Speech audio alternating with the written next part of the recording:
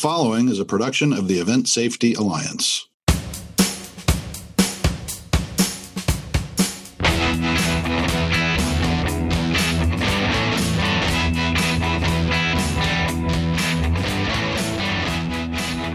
Welcome to a special edition of the Event Safety Podcast. I'm Danielle Hernandez from University, and I'm here with Steve Adelman and Jim Digby, and we are here to discuss the brand new guidance, the Event Safety Alliance Reopening Guide.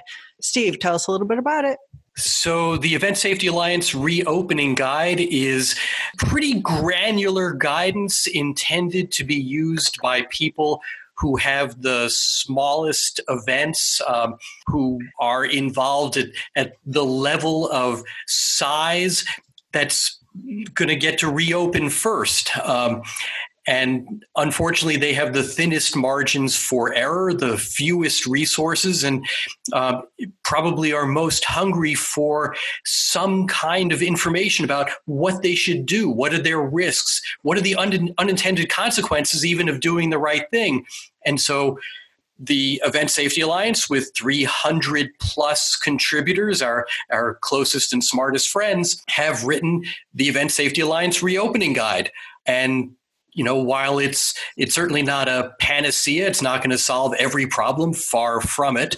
It is detailed guidance to help people make the decision, okay, once my municipal officials have said I could open, is it safe for me to reopen? And if so, how do I do that? So that's what the Event Safety Alliance Reopening Guide is about.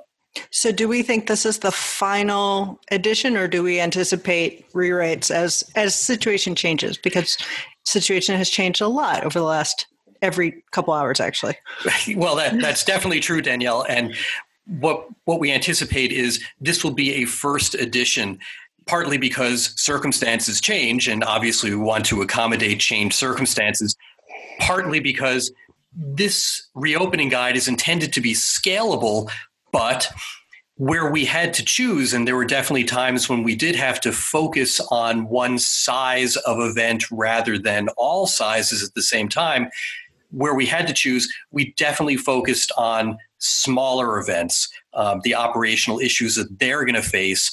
And so what we anticipate is, as areas are allowed to reopen to larger events, that we will push out more guidance that will be helpful to operators of those larger events.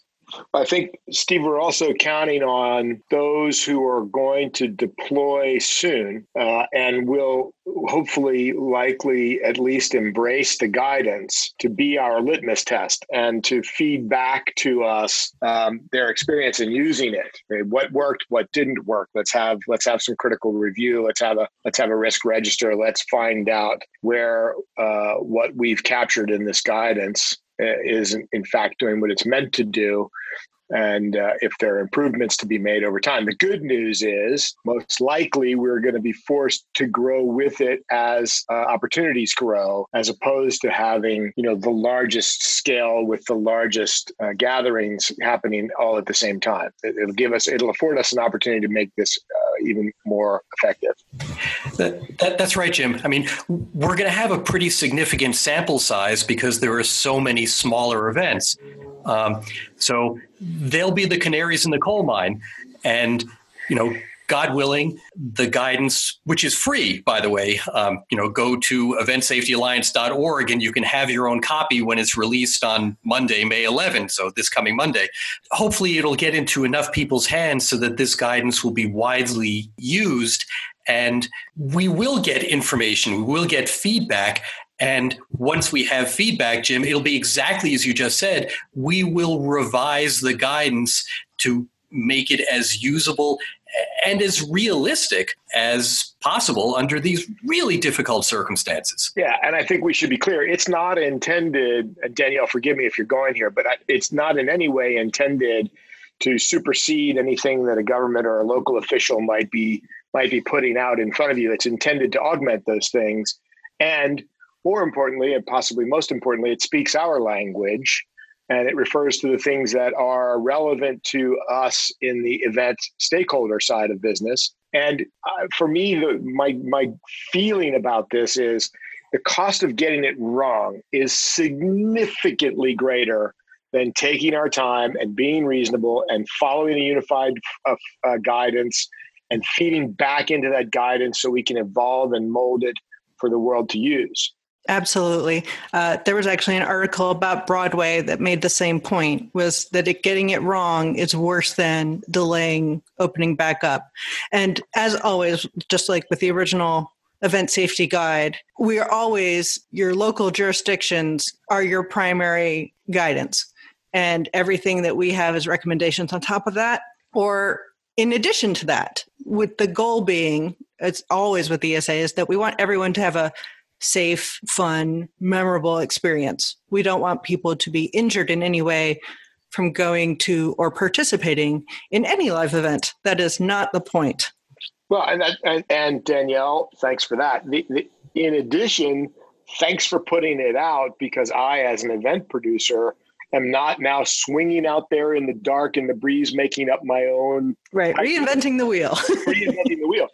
And there are many who are attempting to come to some agreement on what should or shouldn't be done. Bless them. The ESA has done a lot of this homework for you, has gotten quite a few sectors of the business to contribute to what it says. And I can, if I'm lucky enough to get some kind of phone call to go produce an event during this time, I will feel a whole lot better having that curled up in my back pocket than I would without it, for sure. Or if all I had was something my buddy wrote around the corner, which has no basis in anything.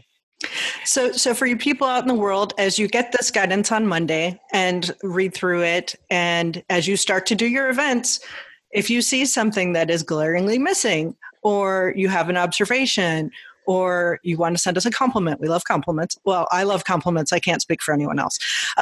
Please email us at info@eventsafetyalliance.org, or find us on social media and give us a message. We would love input from other people. That's how this works. Is the more people that contribute, the better it is.